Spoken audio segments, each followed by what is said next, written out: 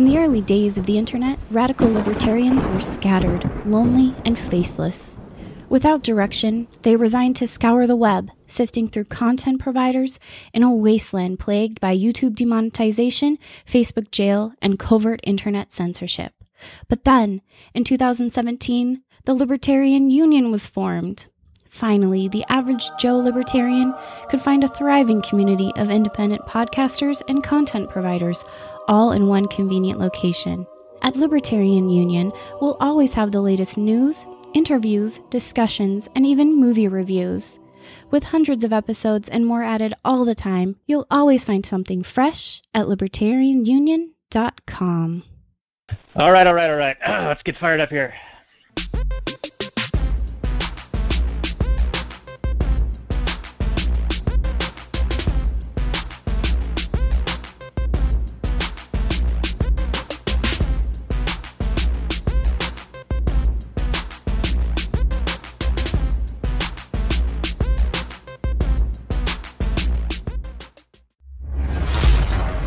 Maximum freedom. Read. Stay on target.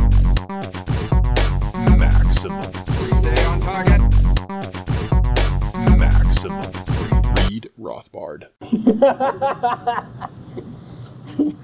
Hello and welcome to the Actual Anarchy Podcast, the podcast where we talk about movies from a Rothbardian anarcho-capitalist perspective. And tonight, we have a special night. It is Groundhog Day again, and I got you, Babe, my friend Robert, with me, and we're going to talk about Groundhog Day on this, the 62nd episode of the Actual Anarchy Podcast. You can find the show notes page at actualanarchy.com/62, and we are going to also do a version of The Last Nighters, so in a few minutes we're going to do a little mini intro and call it Last Nighters.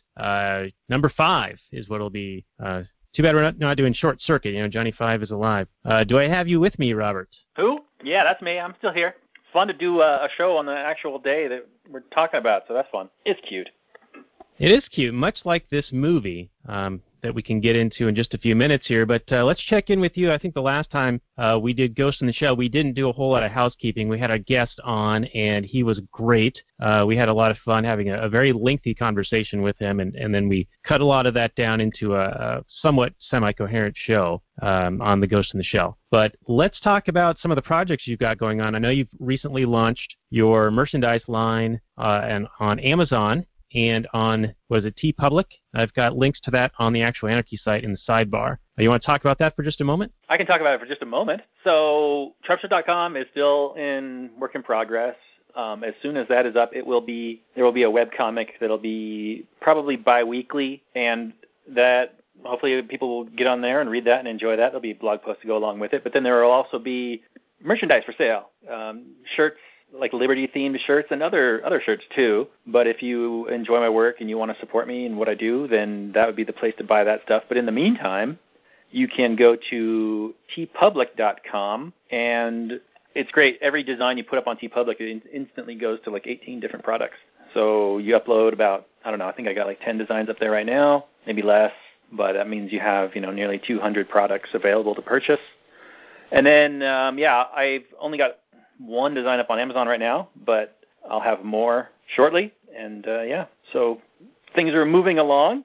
There are places to support me if you want to do that. There's also Patreon for Read Rothbard, but then there will also be a Patreon for Trubster, and then like cryptocurrency type donations if you want to do something like that. Trying to just make it as easy as possible for people to support the work that they enjoy or the ideas that they support and that sort of thing.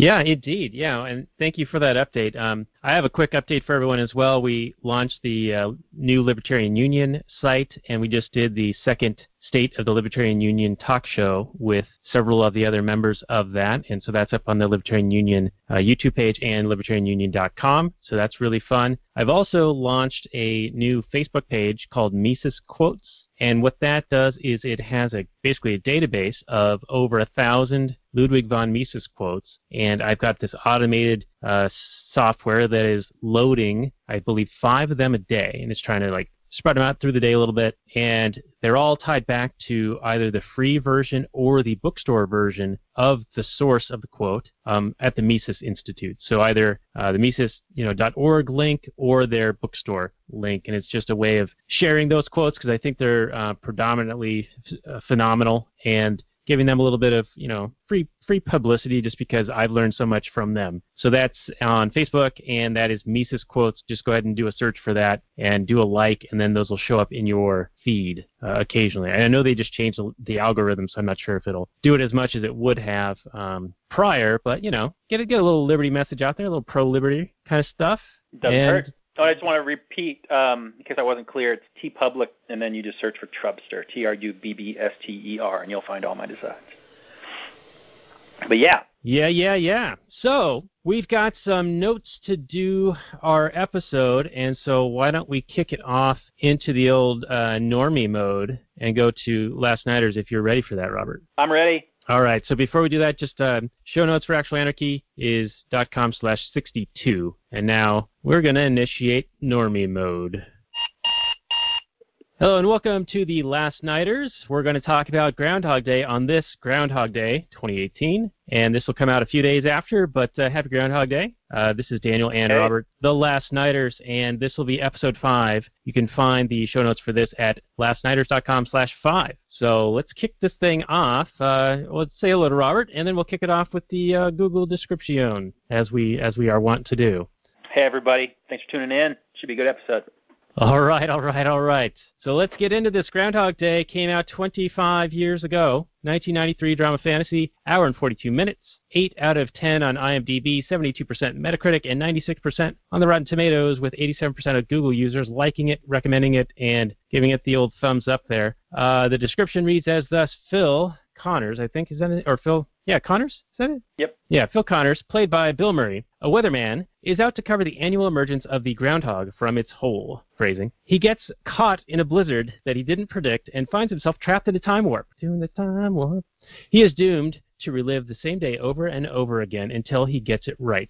Came out February 12, 1993, directed by Harold Ramis, featuring the Sonny and Cher song, I Got You Babe. And that is the Google description.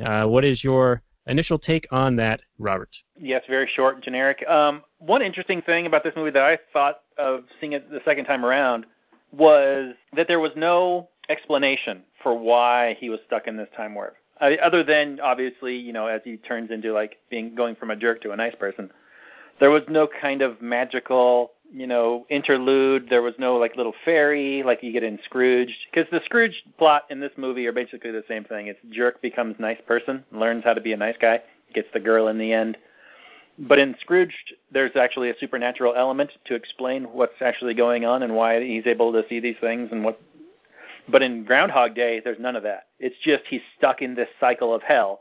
And it leads to some interesting scenes where he's kind of pondering, what is going on here? Am I a god? Am I trapped in some sort of cycle of hell?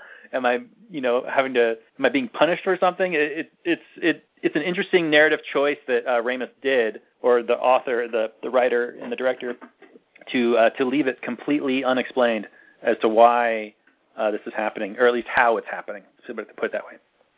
Yeah, and it basically is a remake of Scrooge, like you were saying, and it does lack that supernatural, being that has come and set this in motion. And in a similar fashion, Bill Murray gets to play through all of these different stages of grief, if you will. These different personalities and different reactions to it. He goes through these different moods. Because initially, he's like, "What the hell's going on?" And then he's like, "Oh, well, I can do this to pick up on women and learn everything I ever wanted to learn, and go around saving people." And then after a while, he's like, "Crap, I hate this. I want to die." And he tried to commit suicide several times. There's one scene where he's in the cafe and he's like, "I've been stabbed, shocked, frozen, jumped off a bridge, jumped off a car, hit by a truck." He lists all the ways he's died, and he always reemerges the next morning at 6 a.m. with the alarm clock playing "I Got You, Babe." Indeed. And yeah, he goes through all the different, he tries to make the best of it. Because at first he's in denial. He doesn't know what's going on. He thinks people are just, maybe yesterday didn't really happen.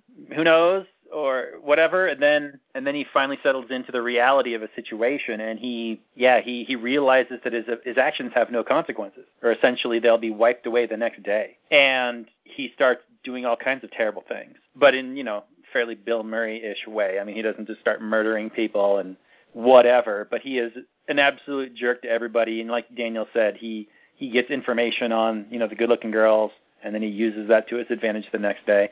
All kinds of like sneaky little underhanded things that you could use to turn the situation to your advantage. Like at one point he robs an armored car, and these would be horrifically immoral things for anybody to do, but there's no consequences. He gets wiped away the next day. So Daniel, did you have any kind of issue with his character robbing people, almost killing them, all these committing fraud, tricking people with this gained knowledge? He acts quite immorally, but none of his actions have any kind of permanent repercussions. So at the end of the day, what harm is there? Yeah, that's a very good point. And when I saw that part, and it was, I think, the third day of the repetitive day thing, where he goes to the bar with those guys and they get really drunk, and then they try to drive, and he ends up driving them, and he smashes over a mailbox, one of the blue mailbox USPS things, and I thought that was kind of funny. And then the cops start chasing him, and he's like doing the "you boys like Mexico" type stuff with them, like from Super Troopers, where he's going on and on about what would you do if you had no consequences? We could do anything we want. So he starts driving around crazy, saying stuff like, clean your room, stand up straight, take it like a man. And he's basically evoking Jordan Peterson in his new book, the 12 Rules for creating chaos or creating order out of chaos or something like that. Did you get that when you were watching it, like the Jordan Peterson stuff there? I didn't get any Jordan Peterson link, no, but I'm glad you picked up on it. Yeah, I think it's his new book. It's the 12 Rules for Living or something like that. He's doing all the promotion right now for it. Supposedly it's being well reviewed. Yeah, I've got it. I've started reading it, and I've put a little blurb up on the site about it. But when Bill Murray was basically going, consequence free, you don't have to do this stuff, the clean your room, and Jordan Peterson's famous for saying that, sort yourself out, that kind of thing. And then he starts driving on the railroad tracks, and I wanted to bring that up because you and I have a shared story regarding an incident like that back when we were youngins, and I want to pass it off to you, and maybe we can retell that in a short minute or two here. Well, Daniel's talking about this incident where my cousin lived near the tracks, just across the tracks. There's a set of railroad tracks that kind of divide this small town between east and west. And one night, I guess, we were in high school or thereabouts, and we had this video camera. And for some reason, we were out filming, making little movies or whatever. We were talking, and we come across this car stalled on the tracks that she must have turned and then driven onto the tracks and then couldn't drive back off of them. And we had spent, right as we found this car, we were like bad-mouthing the cops in town, as you do. I mean, who doesn't? I do right now, 10 times worse than I ever did before. But we didn't know that this evidence would be called, to be appropriated by the cops for any potential case that was going to be put against this lady who had stranded herself on the tracks. So we find this lady on the tracks. We go and we call because, you have to call it in. You don't want this train to come along and smash this car. And, of course, then along comes a cop. And we're sitting there at the tracks with this lady who is obviously inebriated and the cop, and we're filming the whole thing, sort of. So a couple days later, or maybe it's the next day, who knows, we get a phone call saying, hey, we need that tape for evidence for this case. And so we try and rustle up like an extra VCR, because this is back in the days of VHS tapes, and we're trying to edit out us talking crap about cops, and we just want to get this little, part that they would need for the evidence, and we ended up, just having a cut little part. I don't know how long it was, maybe 10, 15 minutes, but then we gave it to the cop, and all the cop did was complain that we didn't show her face enough or something like that, like it wasn't good enough evidence for him. Anyway, I'm glad it wasn't good evidence at this point, but I mean, I'm glad the train didn't come along and smash her, but I didn't want anything bad to happen to her. I mean, she was obviously inebriated. She made a bad choice. I don't know how you make that turn to go onto those tracks. If she was trying to kill herself, maybe, I don't know. But do you remember much more about that? Yeah, I remember we Don't tried. go along with it. Yeah, I think we tried talking to her, and she was saying really weird, random stuff like, "So all the kids can buy some fruit." I remember that line for some reason. Yeah, that's right. Yep, that's what that's from. Yeah. And, that probably happened around the same time that this movie had come out. So perhaps this is a instance of real life imitating art. Maybe she saw it.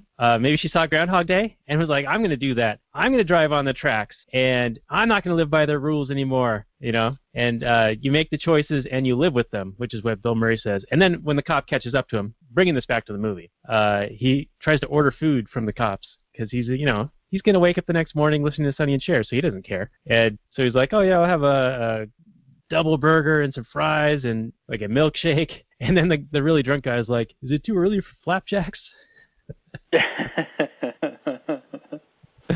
Yeah, the humor in this movie really holds up. Of course, the humor in most Bill Murray movies, I would say, still holds up. He just has a certain kind of sardonic take and dry wit sort of thing that doesn't age, that ages really, really well. Yeah. So let's start introducing our categories. So one of them is number of tears jerked. And for me, there's a certain amount of emotion that we've alluded to previously, that Bill Murray is able to go through the whole gamut, the whole Kubler-Ross, stages of grief thing, and display all these different personalities. And he's a great jerk. He starts out the movie very full of himself, very sarcastic and mean to people. He pulls the celebrity card early and often. The prima donna is what Chris Elliott calls him all the time. And he's just great at that. But then he can sort of get away with it just because, like you were saying, he has that ability to pull off this sarcastic snark but still be humorous about it. And it's a very amazing attribute for someone to have because, I've had my share of being sarcastic, and it usually doesn't come off very well. Just ask my wife. Yes. Bill Murray can get away with it, or at least he does in the movies. I think, the most normal human beings can't get away with it nearly as well as he can. Yeah, so that was my long-winded way of saying, he does make this character arc. He goes through this entire, he does learn how to be a better person, and it's, to get the girl in the end. So for me, I did get some heartstrings pulled, and the humor really did hold up. Like in the open, we said this is a 25-year-old movie. I think it plays pretty well today still. Oh, so definitely, and that's indicative of the scores. I mean, Rotten Tomatoes didn't exist back when this movie came out, nor did the Googles or any of that other stuff. So this is people watching it or reviewing it way after the fact. Yeah, totally holds up. As far as the number of tears jerked for me, I didn't really start getting teary-eyed and choked up until he decides to use his powers for good. When he becomes a superhero and he saves the kid falling out of the tree, even though it's a thankless thing, he saves the kid and the kid just runs off. And he's like, yeah, I'll see you tomorrow, kid, or whatever. He has made the churn and, has decided that he's going to maybe be a force for good in the world. He saves the kid. He saves the guy choking. The love story, even though that was the center of the movie, didn't really work as well for me. He goes quickly, really quickly, almost as if there's some missing scenes from being this, sarcastic, I don't care about this town or anything that's happening jerk, to I'm in love with this lady and I got to be with her and I got to figure everything out about her in order to woo her.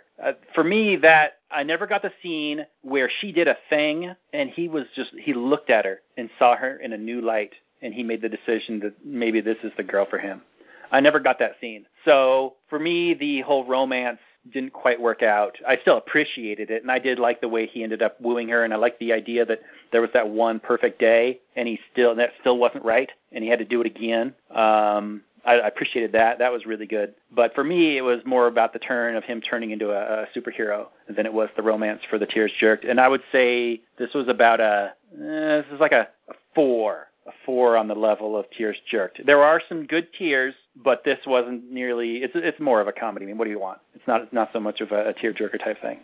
Right. Well, I'll tell you what got me was when the old man dies in the hospital, yes. And he's determined to prevent that, and he tries and he tries and he tries, and it's a little montage, and he just can't do it. And that's the part that really got me. So that's going to bump it up for me, maybe to a 6 or a 7. We'll settle on a 6.5 for tears jerked for me, based on the old man. And I don't think he ever figured out the old man. No, he didn't. The old man dies. Yeah, and the nurse is just like, yeah, sometimes people just die. Can't do anything to stop it. Yeah, that was an emotional thing for me too. Maybe I'll put it up to like a 5. All right, revised scores. So our next category, we're still sort of developing these as we go along, but one of them I have in mind is like the internal consistency. So the logic as they lay it out in the film, how well do they stick to it? Because there are some, time-bending elements here. And as you had said earlier, they don't really explain why or how these things are happening. So maybe this isn't the best category to really go through. So I don't know. Do you have something else in mind to discuss, or is that enough of a jumping-off point? Does it spark anything for you? Well, I could nitpick, but it would just be on the basis of nitpicking. You would have to assume that he spends the exact same amount of time every morning going to the exact same places in order for the insurance salesman to see him at the exact same time every time. And that just seems improbable. But I really appreciated what they did with it. That was really fun. I thought probably the funniest line of the movie was when Bill it's still cracking me up right now when he's accosted by him yet another time, and the best way to get rid of this guy is to like embrace him and ask him if he can call in sick, turning the tables, be like, oh, now you're uncomfortable. Oh, so good, excellent tactic. Shift the level of comfort to the other person. Right. Now, was that intended to like give him the hey, I'm interested in you vibe to like scare him off? Yeah. All right. Yeah. I thought maybe SJWs would say it's homophobic or something, but I thought it was really funny. It wasn't necessarily homophobic, I didn't think. It was more, here's this person I just met after, how many years, and all of a sudden he's grabbing me. Clearly there's something wrong with his brain. I don't want to hang out with this guy. Right. There were a lot of callbacks in this movie. So when Ned Ryerson first bumps into him on the first day, he's like, do you remember me? It's Ned, Ned Ryerson. Bing! He ends up using that when he's picking up women initially, like on, day 3 or 4, where he's like realizing he can get away with whatever he wants. So then he starts getting information from like one of the girls in the restaurant, and then the next day he purposefully bumps into her and implants memories a la Ghost in the Shell style, where he's like, hey, we sat in history class next to each other. I asked you out to the prom, and but I was a lot shorter then. And he was just convincing enough to have her actually believe that maybe that was possible. And then, of course, he used that to his advantage. And I thought that was kind of very underhanded, obviously, but this was early on in the process, and I guess it's like actually over 8 years of repeated days here, where he was still kind of exercising his power. This is kind of before the he's a god and he's tried to kill himself a bunch of ways and he knows everything by now. So I don't know. I just thought that was interesting because then he later on robs the armored car, and then he uses the money to buy like this sports car and dress like Clint Eastwood and bring this other girl to the movies and tell her to call him Bronco, And did you catch the little the joke in that when he's ordering the ticket for the movie? I didn't catch the joke. I don't remember, but I did remember that was the one out-of-place scene that didn't fit with any of the other scenes. I mean, I understand that he's like living it up and he's spending this money on a prostitute or in a car and an outfit or whatever, but nowhere else is it mentioned, oh, I've always liked cowboys and Clint Eastwood and dressing up as whatever and whatever. That just seemed like out of left field, a bizarre thing that was thrown in for no reason. But what was the joke? So when he orders the ticket, he goes up to the window and he says, one adult and, well, 2 adults, I guess. Oh, yeah. Yeah, that's right. Oh, man. So what category do you think that we should do next? Like how well the movie was made? Because, yeah, let's do that. The craft of the movie. Let's go into that.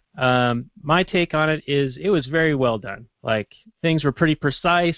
The comedy's there. The script is there. I'm pretty sure that, per Bill Murray movies, he had plenty of leash with which to work. And I read somewhere that, when he has the groundhog driving the truck, the groundhog actually bit him twice. and he continued to make the scene. The guy's a professional. Well, we're dealing with Harold Ramis, who I believe directed Ghostbusters, right?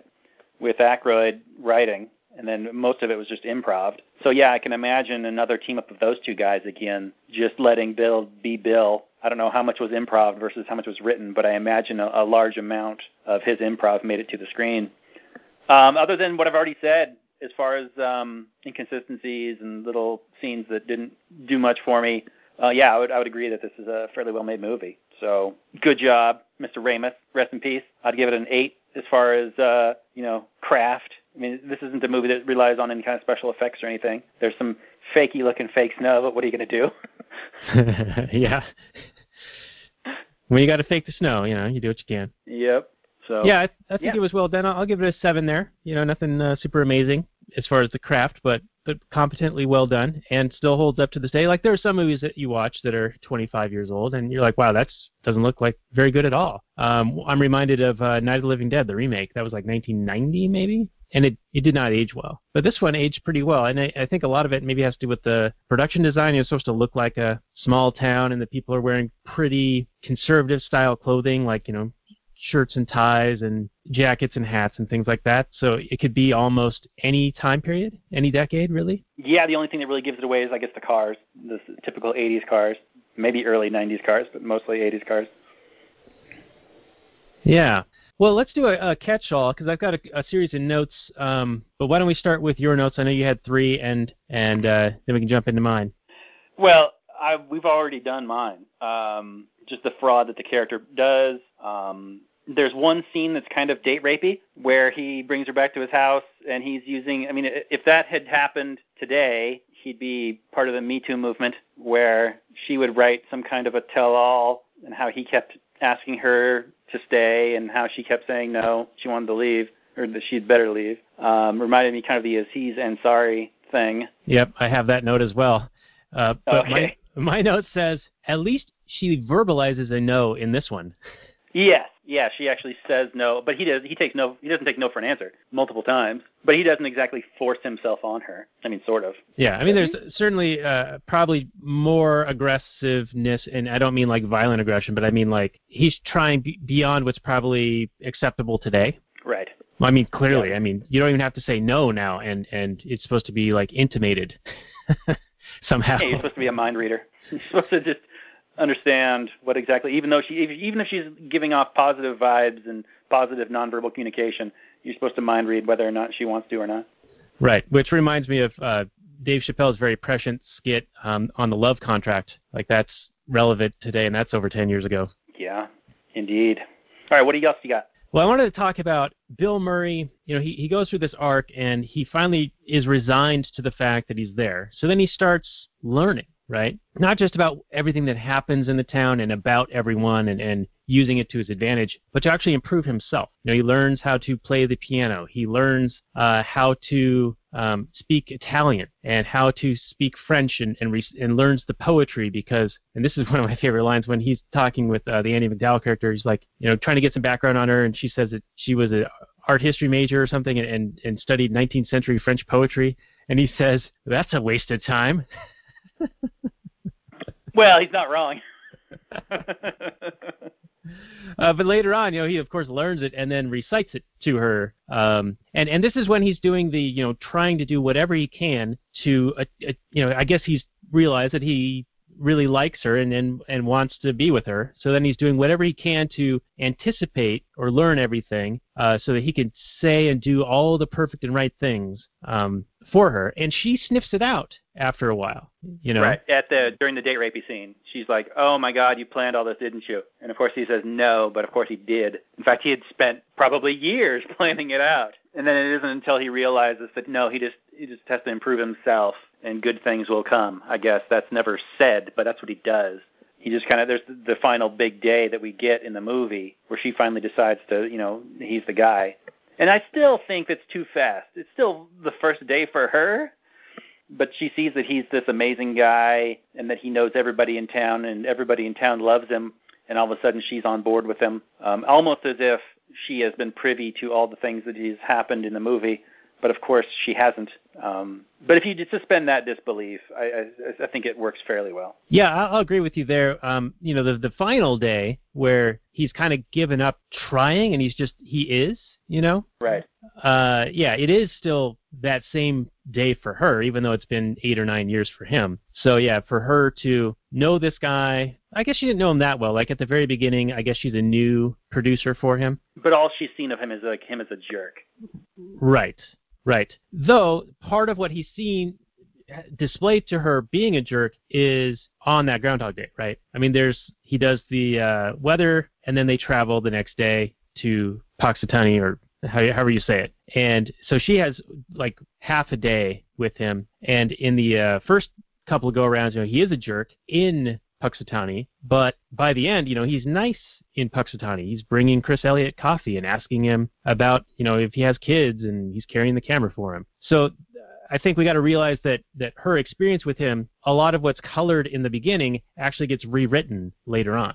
Yes, but still, to fall in love with somebody in one day is a bit of a stretch for me. Even if you see this person as like super Mr. Popular and super talented guy, I mean, she goes from not barely knowing him to spending all her money on the Bachelor auction. It just seemed like, I mean, yeah, if she had been watching the movie, then yeah, seen all the things that he did, saving the people's lives, trying to save the old homeless guy, saving the kid, all that stuff. What she did get was all the people coming up to him and, thanking him and whatever, and being big fans, and him being very magnanimous about it. Like, oh yeah, they've been hitting on me all night. I don't know what that's about. I mean, those are funny lines. He's very nonchalant about all these wonderful things he's doing for everybody. He's not trying to take any kind of like crazy credit or something, which as an audience we can appreciate, especially since he's been there for years and years and years of living this one day. Of course, he's going to be able to get it right at some point eventually. But yeah, I don't want to focus too much on it. I mean, the love story didn't work for me too much, and I think that's probably the movie's weakest point. I think the movie's strongest point is the evolution of the main character. And if you're telling a story, having a strong arc for a main character, molto bene, good job. You did a great job, movie, and anything extra is kind of gravy. I don't think that the movie, even if he hadn't gotten together with the love interest, it's still a complete movie. I mean, they throw that in there for the feels probably, and that was one of his goals. But I think it's even maybe even a stronger movie if he doesn't get the girl and still realizes, hey, I've become a complete person, and I like me now, and I like these people, and they're worth loving, and that kind of thing. Right, get a little love in your heart. Like it's Scrooged all over again. Yeah, it's Scrooged. It's Scrooged. And the love story in Scrooged was the weak part of that movie, too. So, mm-hmm. Yeah, I think the love story in this one is kind of the MacGuffin to keep things moving, to give him a goal that he's working towards. And he does set about with this infinite amount of time to, try to achieve that goal. And in the process, he becomes a bit of a Renaissance man. And one of the scenes was he's in this old folks' home with these people watching Jeopardy, and he's like reciting all the answers. Some of them even before Trebek says the question. And that reminded me of being at your place with your old man, and he would basically do that same thing when we would watch Jeopardy with him. Well, the guy knows a few things. It's true. Where the household that I grew up in is very much a trivia-level household. A lot of useless knowledge bouncing around in the old buckets. I can imagine only being able to watch one episode of one episode, because this is, this is 1993. There's no DVR, there's no Netflix, there's no nothing. You can only watch what was on the TV. You would quickly, I think, find other things to do, like learn the piano or learn foreign languages or learn everything about everybody in town, because these are the only people you can talk to, the only things you can do. So, yeah, I mean, but it's still the fact that he chose to, he took the time to save people, that does show, the content of his character. Because he didn't have to. Because these people, they're going to be alive again the next day, right? And what's the point of saving some kid if he's just going to be alive the next day anyway? But it showed the content of his character. So, good job, movie. Yeah, good job, movie. And I just want to throw a couple more scenes in there that I really enjoyed. And I know we're not really following our categories right now, but this is kind of a fun conversation. And we got a little bit of time. We're about 40 minutes in. Is when he's in the diner and he's realized that he can eat whatever he wants. It doesn't matter anymore. So he's got this banquet in front of him, and she says things like to him, do you think someone of an advancing age like yourself should be eating like this and, not worrying about love handles and cholesterol, and he's like smoking and whatever, and he just doesn't care anymore? I thought that was pretty funny. Oh, yeah. Yeah, this movie played with what would happen if a character really did have to live out every day. Because everything he eats that day, just goes right back as if you didn't. So, yeah, you would probably pig out a good portion of the time, I would think. Why not? You got to get some pleasure in somehow. Yeah, now having to repeat this so many times. Now, it is one day, and it's one small town, and he is trapped, right? Because he has tried to escape or not escape. He's tried various things. eventually you'd run out of everything, right? You'll have done everything, eaten every type of food available, talked to every person available. And I don't know if it'd be 8 years of repetition, but if it was like 1,000 years of repetition, I mean, yeah, you'd get pretty tired of it, Yeah, is this an argument against immortality? Or, I don't know. I think, yeah, you would definitely get super tired of it, especially if you're trapped in one little spot. Although the fact that he was able to milk so much out of one little area, I mean, what could a human being accomplish if they did live for, a really super long time? Would we be all super achievers? I tend to think that our decisions matter more, the less time you have, of course. Each decision is most precious. And I don't really have a point. Well, I think this goes back to maybe something we've talked about, not on the show, but offline, and that is, we're getting a little older ourselves, and so we're starting to feel that pressure to accomplish something. And oh, yeah. So I think that, maybe plays into some of your thinking here. For sure. Right, yeah. I mean, I know we were just talking about this earlier before the show, was that this movie really showed somebody who was doing the same thing over and over again until he got it right. I mean, that is essentially the plot of the movie. Somebody who does something over and over and over again. And what is the definition of insanity, whatever, right? Doing the same thing over and over and again the same way, expecting a different result. So he really actually does do all kinds of different things until he finally achieves it. So, and I lost my point. Can you jump in here? Yeah, well, I mean, he essentially becomes an expert level on everything that's happening there and on like little vanity projects. And, he started out being very vain, and there was a callback to Scrooged in that where I think this is at the scene where he has the plethora of food in front of him. But Andie MacDowell says, you're so vain, and he says something along the lines of, I don't even have a mirror. I haven't looked in a mirror in months. And, of course, in Scrooge, during the board meeting, he pulls out a drawer to look at himself in a mirror. So I thought that was pretty funny. And I think he did that intentionally or threw in this line to call back to that. So you're making an argument for a Murrayverse, that these movies are all connected? I think Bill Murray is the same character. He's just Bill Murray, man. He is. I know. You can't really point to a Bill Murray movie where he's like radically different. Lost in Translation, that one. He's very subdued. He's subdued, but I wouldn't say he's super different. Definitely not a character actor. I mean, he is a character. He is. You know what you're going to get when you have Bill Murray. Yes. And Bill Murray, I think, he's the famous guy where you can't actually get a hold of him. You have to leave a voicemail if you want him to do a movie, and then he'll check it and get back to you if he's interested. Like he doesn't have an agent or anything like that. He's certainly a one-of-a-kind kind of guy. Yeah, that's interesting. Yeah, I don't know much about that. I just know that I enjoy his stuff, and I know one of our buddies really likes him as well. So, yeah, Bill Murray. Good stuff. So, Groundhog Day. Let's get into our overall rating and review. So, final summary, and what number are you going to give this one? All right. So, this movie checked almost all the right boxes.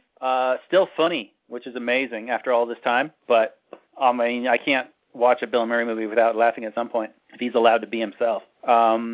It wasn't quite perfect for me, but that's perfectly fine. So I would give this movie 8.2 on the Robert scale.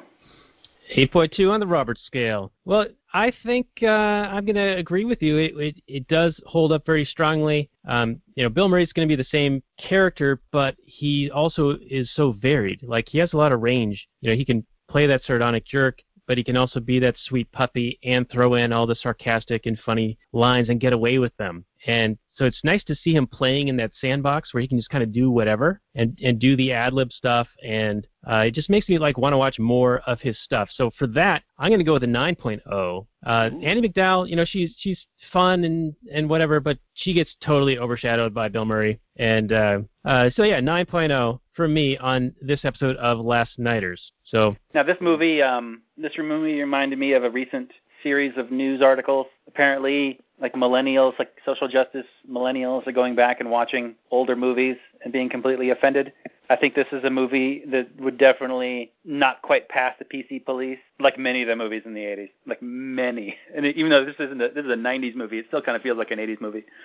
But this is like one of those movies where the characters act like, people do, unapologetically. And, it wouldn't quite live up, or wouldn't quite exist. If they were trying to make this movie today, I think there would be some complaints about certain scenes and certain attitudes the characters took and that sort of thing. It's from a different era, and it's fun to see these people get upset about these normal movies. But anyway. All right, well, that's a good point. But that's all the time we have for The Last Nighters, so thank you guys for joining us. You can find this episode at lastnighters.com/5, and so I say good night from last night. All right, we'll continue on a little bit with Actual Anarchy, and this is, again, at actualanarchy.com/62.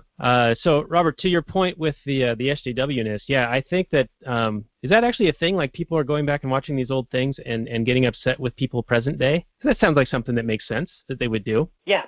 I think if you just Google, like, snowflakes react to old movies, you'll see some articles.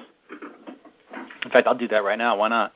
All right. Well, it reminds me, I'll riff on this for just a minute, because in this environment of social justice warriorness and social media combining into a perfect storm of anything you've done or said in recorded history now can be dredged up so long as there's some attention on you for whatever reason. An example is there was some guy who was playing in the most recent tennis thing. It was like the Australian Open, maybe, and it was the last American still in the running, and I guess he lost in the semifinal. But he kind of come out of nowhere, like he wasn't expected to do this well. And so all of a sudden, he's the last American still in the tournament, and it's unexpected. And then people start looking at his Twitter, and like 4 years ago, he said something that was maybe a little right wing or a little Tea Party-ish, or something, and people were getting all up in arms calling him a racist Hitler Nazi guy because of this. And it just really pointed out to me that you got to be careful now, man, about anything you say or put out there, because people will weaponize that against you, and not for legitimate reasons, and not for certainly there are people who've done bad things, and that should be dealt with. But these are things that are innocuous, that they're using in a political way to damage people. And it's going around the whole, even concept of due process, right? They're being tried in the court of public opinion. And people are being fired from jobs, not being hired from things, or, by companies as a result of this.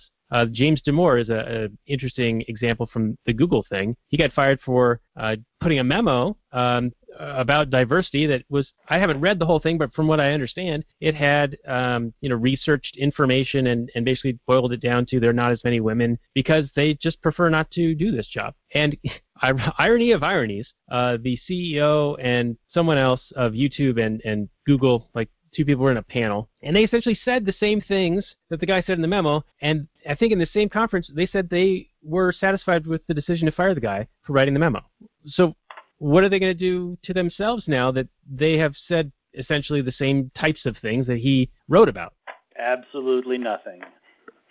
Because social justice snowflakes know no hypocrisy like their own hypocrisy. There's also some famous instances of, you're talking about like tweets and like the Twitterati and the PC police. There's been like some, just here in the local area, like members of the Seattle Mariners who have gotten in trouble and gotten fired for the tweets that they've put out. But here, I found the article, at least one of the articles. It's the Daily Mail. It says, Dr. No, millennials watching classic Bond movies for the first time blast sexist and racist plots online and describe Sean Connery's 007 as basically a rapist. So that's good times. Yeah, it is interesting to go back and watch those movies with the present mindset climate, with you now. Like, and that's one of the things that's so interesting for us in doing what we do for the show, because a lot of the movies we do are movies we saw before our conversion to libertarianism, and now we see them in a new light, new perspective. Meanwhile, SJW types who have never seen these things before but are now raised in this environment of everything's oppression, right. See these things that, they see it in a different way than was originally intended, and that we saw it before and how we would see it now.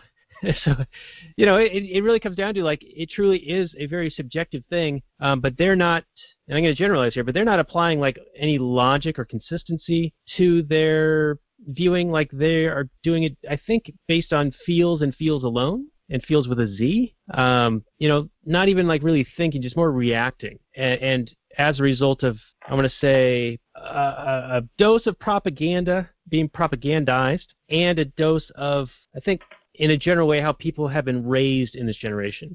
And there's probably a whole lot to unpack with that, and I know we don't have time to get into it. But what I'm doing with my kids is we're trying to help them be independent individuals who are capable of rational thought and analysis, which seems to be devoid of these types of people who are doing the victim Olympics. Yeah, let's have positive hope for the next generation, man, because this one, oof, let me tell you. I know the lefties, the Marxists, took over the college universities and are pumping out social Marxists. And, there's been a lot of pushback online, and that's why a lot of the millennials, complain, and the lefties really complain that Twitter is just the worst place ever, when in reality it's a situation where they say something stupid, and then they get slapped down by the truth, and then they claim oppression and that it's just, toxic and blah, blah, blah, blah, blah. But yeah, Daniel's right. I mean, they only have the one perspective from which to view these movies. They don't have any kind of historical context. So all they're seeing is this, and you look at the world through this culture lens of oppression, where everybody has power. That word gets thrown around so much, and it really annoys me because it's never defined. But if you're white and you're male, you have power. Could someone explain to me exactly how? Because I don't appear to have a whole lot of power. But whatever. Apparently I do because of an accident of birth. Great. You're not total racist. Anyway, it's really frustrating. I know we need to wrap this up here. Yeah, we've been going about an hour, and maybe we can do a little bit of the Kathleen Turner Overdrive, and that will be for our Patreon supporters. So if you want to get a piece of that action, including our pre-show stuff and some other bonuses, check us out at patreon.com/ReadRothbard, and you can get all those goodies, including access to the Rothbard Repository, which is a searchable database of Murray Rothbard lectures, where you can find every instance of where he discussed a certain topic from your keyword search. And it's a really fun research tool, especially if you're in a debate on Facebook and you want to slap them with some Rothbard. So check us out there, and you can also get the show notes for this episode at actualanarchy.com/62. And I'll say thank you for joining us, and good night from me. Over to you, Robert. Well, it's been an honor and a privilege to speak with you tonight, Daniel. You're a sexy, sexy slut. And I just want to remind everybody to go to tpublic.com/Trubster. Check me out. Thanks for supporting us. Thanks for listening. Have a good night, everybody.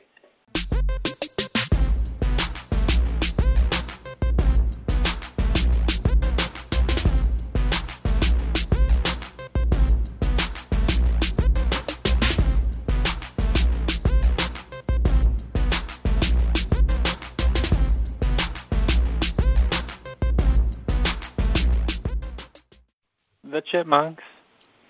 CHIPMUNK. We're the Chipmunks. Guaranteed to brighten your day. Do do do do do do do do do do do.